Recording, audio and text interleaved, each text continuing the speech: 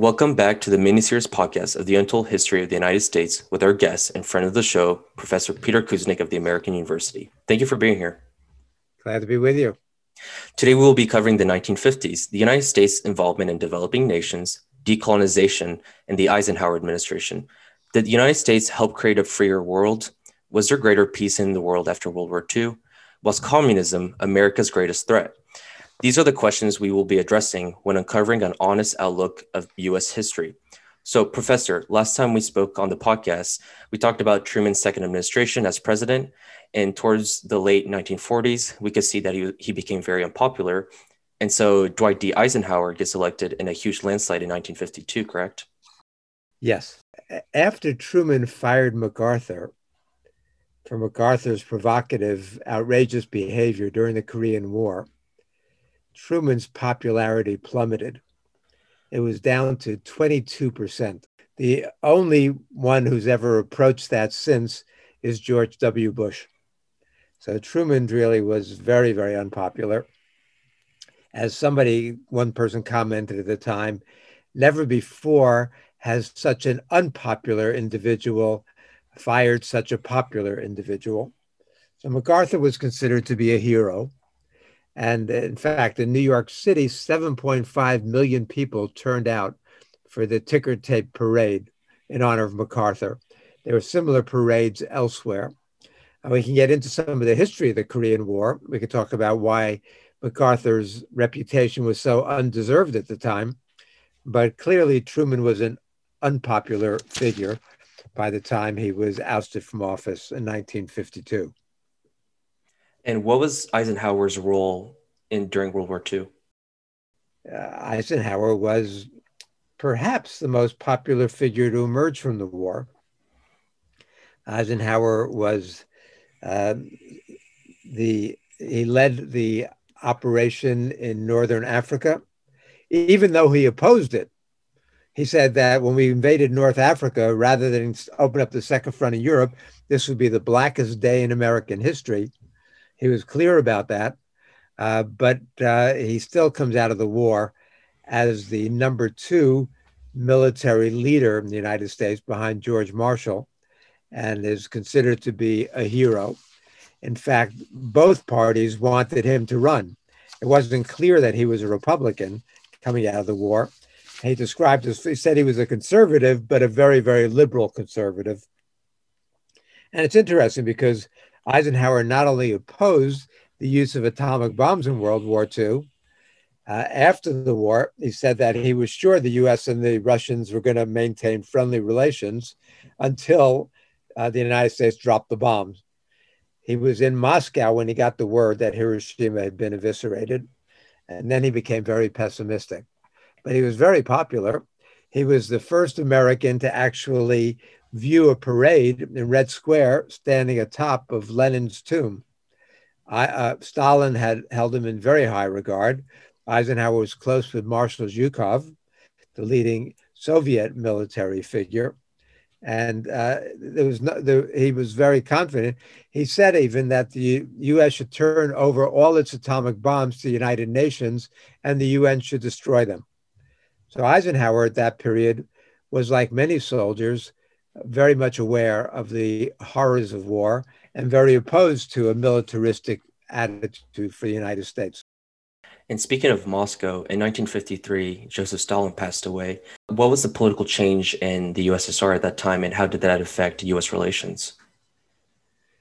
The new Soviet leaders, led by Malenkov and Khrushchev,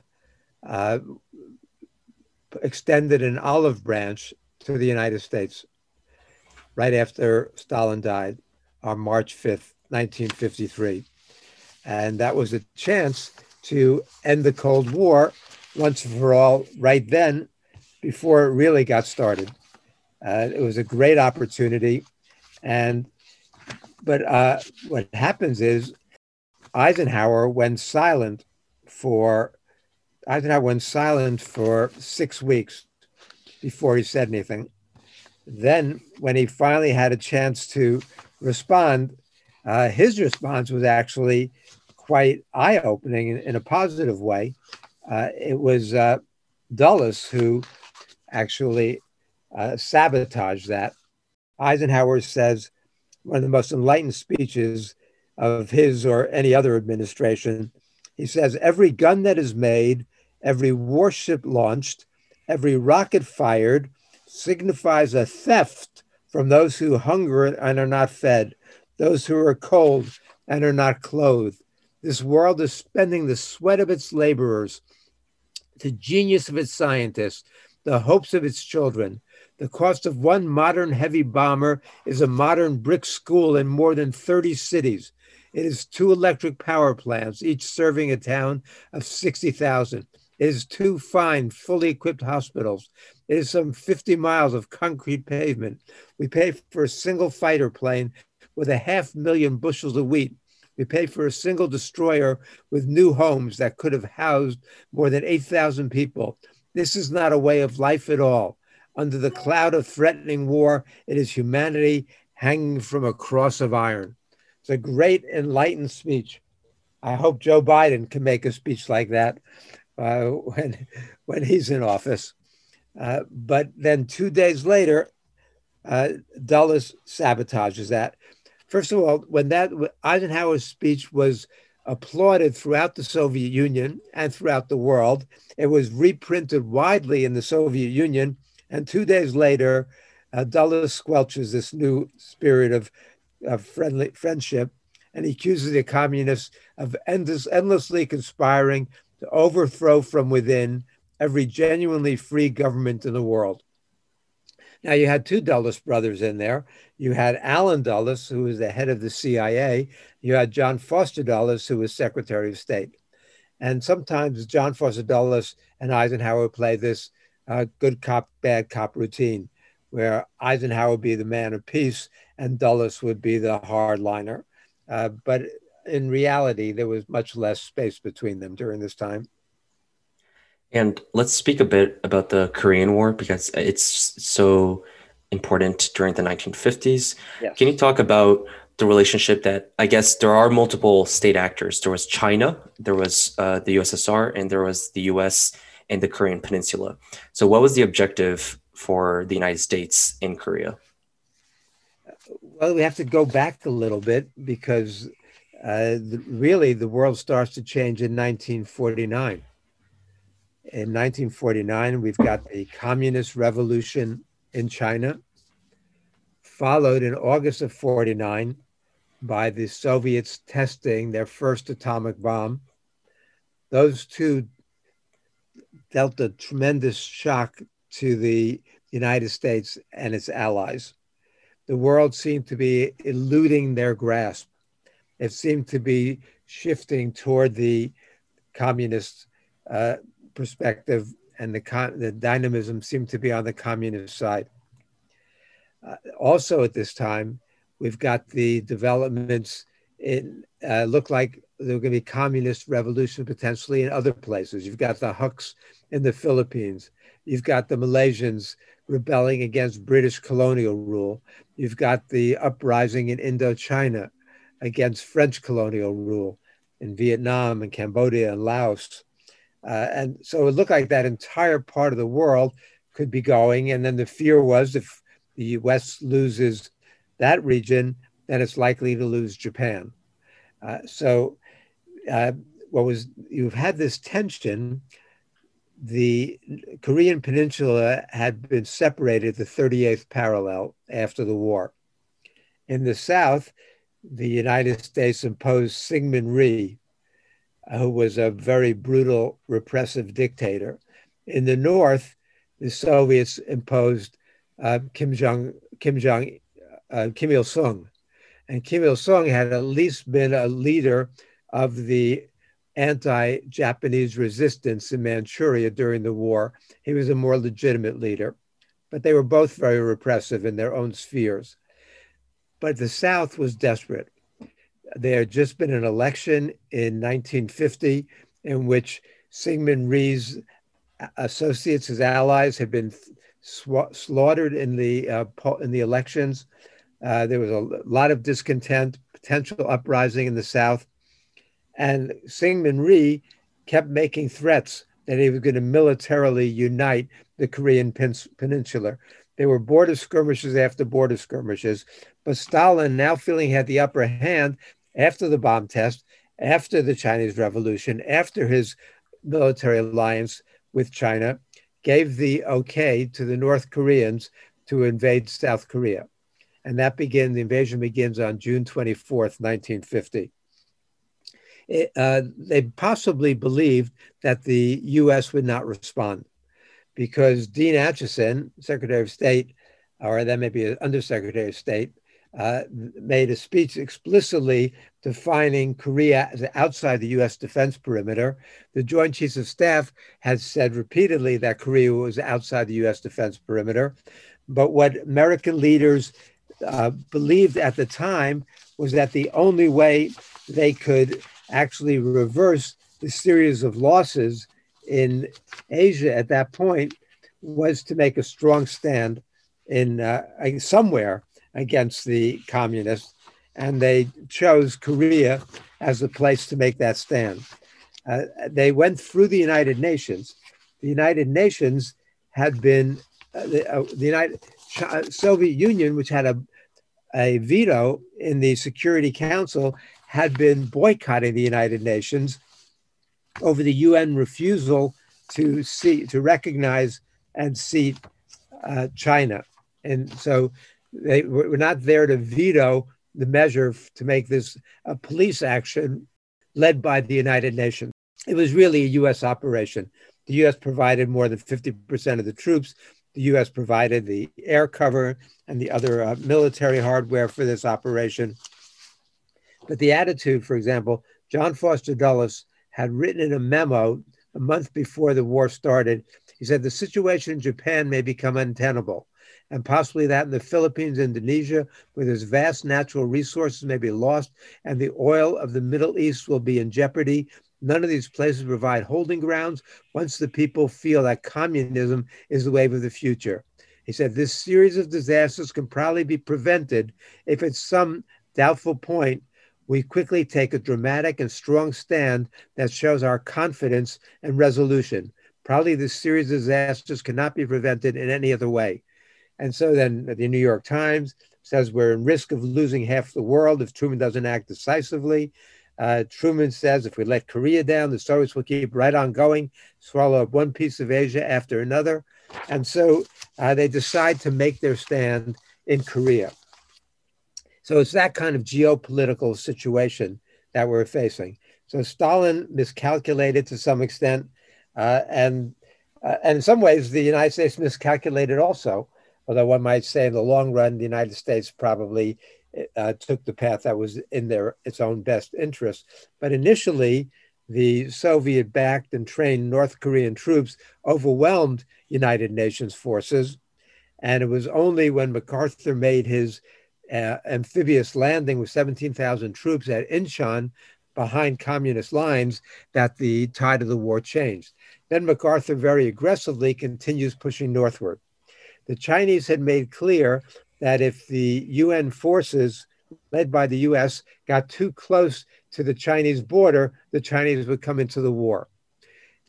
And MacArthur poo-pooed that, said there's no way they're going to come into the war, said that, and others believe the same thing, Acheson and others. They all discounted the Chinese threat. To back up a little, from the very beginning, MacArthur wanted to use atomic bombs in the Korean War. Truman had a very famous press conference in which he effectively says that atomic bombs are definitely on the table here. We're definitely consider using them, that the commander-in-chief will have charge of the arsenal. The U.S. gave lots of signals that it was open to using atomic bombs. And the Gallup poll in 1950 showed that by a 52 to 38 margin, the public supported using atomic bombs in Korea. So it was very close. MacArthur's threatening to use atomic bombs, but a couple things happen. So MacArthur pushes up toward the Yalu River with American troops, even though he was told by the Joint Chiefs not to use American troops there. The Chinese defy the American predictions, and the Chinese swarm into over the border, hundreds of thousands into Korea. and they pinned the United States back on its ear. The Americans are thrown back on the defensive there, and the attitude was that this is the worst defeat the U.S. has suffered. Truman says it looks like World War III is here. Omar Bradley called it the greatest military disaster in the history of the United States. Time magazine reports it's the worst defeat the U.S. has ever suffered. The Americans are able to get a stalemate right around the 38th parallel where the whole thing began in the first place. But MacArthur was doing everything he could to sabotage the negotiations. MacArthur had promised an easy victory. He said the fighting will be over by Thanksgiving and the American troops will be home by Christmas. Well, that didn't happen. And so in 1951, he made he basically undermined Truman's attempt to get a ceasefire, and he gave his own ultimatums to China. And Truman got furious. He said, "I'll show that son of a bitch who's boss." And he decided to fire MacArthur. And that's when the bottom fell out for Truman's popularity in the rest of his presidency. And MacArthur makes a speech, and he cites the ballad. He says, "Old soldiers never die; they just fade away." And then several recordings of the song "Old Soldiers Never Die" became a big hit, and MacArthur was enormously popular for a while. But then Omar Bradley and others say that MacArthur wants to fight the wrong war at the wrong place at the wrong time with the wrong enemy, and so MacArthur's popularity fades. There's a misunderstanding in the U.S. that Truman fired him because he wanted to use atomic weapons in Korea. That's not the truth. In fact, Truman replaced him with General Matthew Ridgway, and Ridgway immediately requested 38 atomic bombs to be used. Well, they didn't need atomic bombs in that war to totally obliterate and destroy North Korea, or South Korea and North Korea. In fact, the British military yearbook for 1951, British Army yearbook for 51, said that not only was North Korea destroyed, but South Korea no longer exists as a country. The United States bombed massively, 4 times as many bombs as were dropped in Japan in World War II, and every major city was leveled. It was devastating. People in North Korea and to some extent South Korea were living in caves. So the casualties were enormous. Somewhere between 3 and 4 million Koreans died out of a total population of 30 million, close to 1 million Chinese by some counts, and 30, I think it was 34,000 Americans died in the fighting. It was a horrible, devastating war in which pretty much all of Korea was burned to the ground. So, and did it achieve anything? Well, not for the United States, clearly, not for the Soviet Union. China is seen now as the one country that comes out of this in the strongest position, because where the Soviets did not get involved, the Chinese did, and they showed that they could fight, that they were a formidable force, and so they come out of this looking good. The effects of it, though, as Winston Churchill said, he said, I said, the Korean War wasn't important. He said, I never even heard of the damn place until I was 74 years old. The significance is that it has now remilitarized the United States. So that was Churchill's attitude, and it did.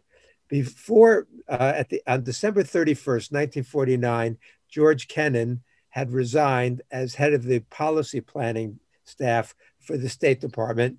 He was replaced by much more hardline Paul Nitze. And Nitze supported NSC 68, the National Security Council memo, Action Memo 68, which basically called for a quadrupling of U.S. Military spending. They wanted to increase U.S. military spending from $13.5 billion to $48.2 billion. But the terms of this NS 68 are also pretty frightening. Basically, it said that we've got to strategically view the world not based on what the Soviets were likely to do, but based on what they were capable of doing in a worst case scenario. So basically, they said that any Soviet gain anywhere is a US loss anywhere. So now the entire world becomes our defense perimeter, our national security concern. So the US now has got to get involved everywhere in order to protect American interests anywhere. And so it's this hyper militarization of US life. When they first proposed NSC 68 in early 1950, it was going nowhere. After the Korean War, that was America's new military policy. I wanted to cover a bit about the CIA's involvement in developing countries such as the Congo, Indonesia, and also Iran. Can you explain why the US was involved in these countries? Well, the U.S. was involved in these countries. I think I mentioned before George Kennan's secret memo from 1948, when he says we have about 50% of the world's wealth, but only 6.3% of its population. We cannot fail to be the object of envy and resentment. Our real task in the coming period is to devise a pattern of relationships which will permit us to maintain this position of disparity. To do this, we will have to dispense with all sentimentality and daydreamings. We should cease to talk about vague and unreal objectives such as human rights, the raising of living standards, and democratization. We're going to have to deal in straight power concepts. The less we are then hampered by the idealistic slogans, the better. Well, the first test we get of this really is going to be in Iran. And in Iran, you have to remember back that the United States and divided, Roosevelt said to Lord Halifax that Iranian oil belongs to Britain, Saudi oil belongs to the United States, and will divide up between us the Iraqi and Kuwaiti oil. So our first real test of this comes in Iran. In Iran, the British Anglo-Iranian Oil Company controlled Iran's oil, and they gave almost nothing to the Iranians. The Iranians got 16 cents on the dollar of Iranian oil, and they were furious. So when the new oil deal was contracted with Saudi Arabia, it gave the Saudis 50% of the profits from Saudi oil. That just infuriated the Iranians.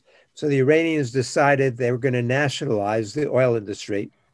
They decided to compensate the British for their investment, but the British refused to accept compensation and said that this kind of nationalization of Iranian oil was illegitimate and not acceptable, which was a difficult position for Britain's Labour government, given the fact that it itself had not that long ago nationalized Britain's coal and electricity companies and railroads. So, but they weren't going to let the Iranians do that to the same thing. The head of the Iranian government was Mohammad Mossadegh. Mossadegh was enormously popular. He was the first Iranian to get a Doctor of Law degrees from a Western university. In 1951, Time magazine named Mossadegh Iran's Man of the Year. So he was this larger than life figure throughout Iran and throughout the Arab world. He was a rallying cry as an outspoken anti-colonialist, anti-imperialist.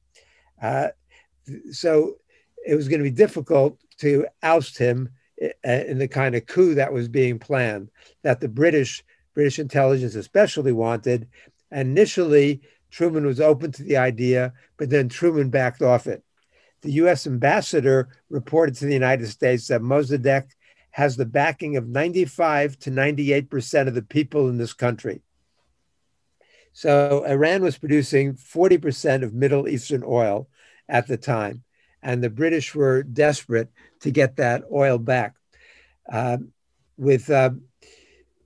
Churchill said that what's happening in Iran is much more important than what happened in Korea. But Truman was not willing to go along with these attempts to planning for a coup. So once Eisenhower got in there, however, egged on by the Dulles brothers, they decided to plan the coup in Iran. And they called in Kermit Roosevelt, Theodore Roosevelt's grandson. He was the CIA's top Middle East expert. And they wanted to get rid of that madman Mossadegh, as they called him. And they knew that Mossadegh was not a communist. They were afraid that that he was moving closer and closer to the communist Tudeh party, and so they decided to stage the coup. They called it Operation Ajax, and they organized. They bought up the journalists. They bought up they brought up the army, the police officers. They brought up members of parliament. They had this extremist gang called Warriors of Islam, a terrorist gang that they bought up. And then they staged a coup. And they overthrew Mossadegh, who was convicted of treason and imprisoned. And they put back in power the Shah, the Shah, who was very, very brutal, dictatorial. Unlike Mossadegh, who was a popular Democrat, they replaced him with the brutal Shah. The Shah then, with U.S. help, installs SAVAK, his intelligence service, and the United States pours tens, hundreds of millions of dollars into the country, and they run this dictatorship that lasts until 1979.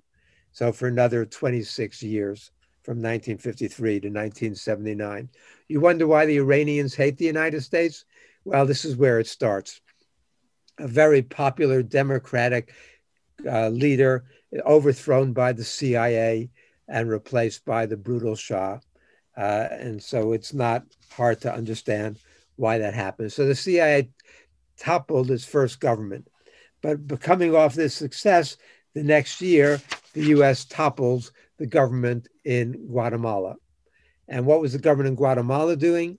Guatemala was dominated by the United Fruit Company, which controlled Guatemala's land. About 90% of the land that the United Fruit Company had down there. So in all, United Fruit Company controlled about 20% of Guatemala's arable land, and 90% of that it was not even using. And so the government of Guatemala decided to nationalize and repay United Fruit Company for the land that was not being used.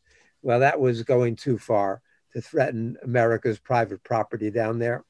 And so the CIA arranged for a coup in Guatemala. The United Fruit Company was very, very well connected to the US government. Just to run through some of the things people should know, Sullivan and Cromwell, which was the law firm that had been run by the Dulles brothers, had written United Fruit's 1930 and 1936 agreements with Guatemala. Allen Dulles' predecessor at the CIA, Walter Bedell Smith, would become a vice president of the company in 1955. The Assistant Secretary of State for Inter-American Affairs, John Morris Cabot, was a major shareholder. His brother, Thomas Dudley Cabot, was the director of United Fruit Company. The National Security Council head, General Robert Cutler, had been chairman of the board. John J. McCloy was a board member, a former board member, and U.S. ambassador to Costa Rica, Robert Hill, would later join the board.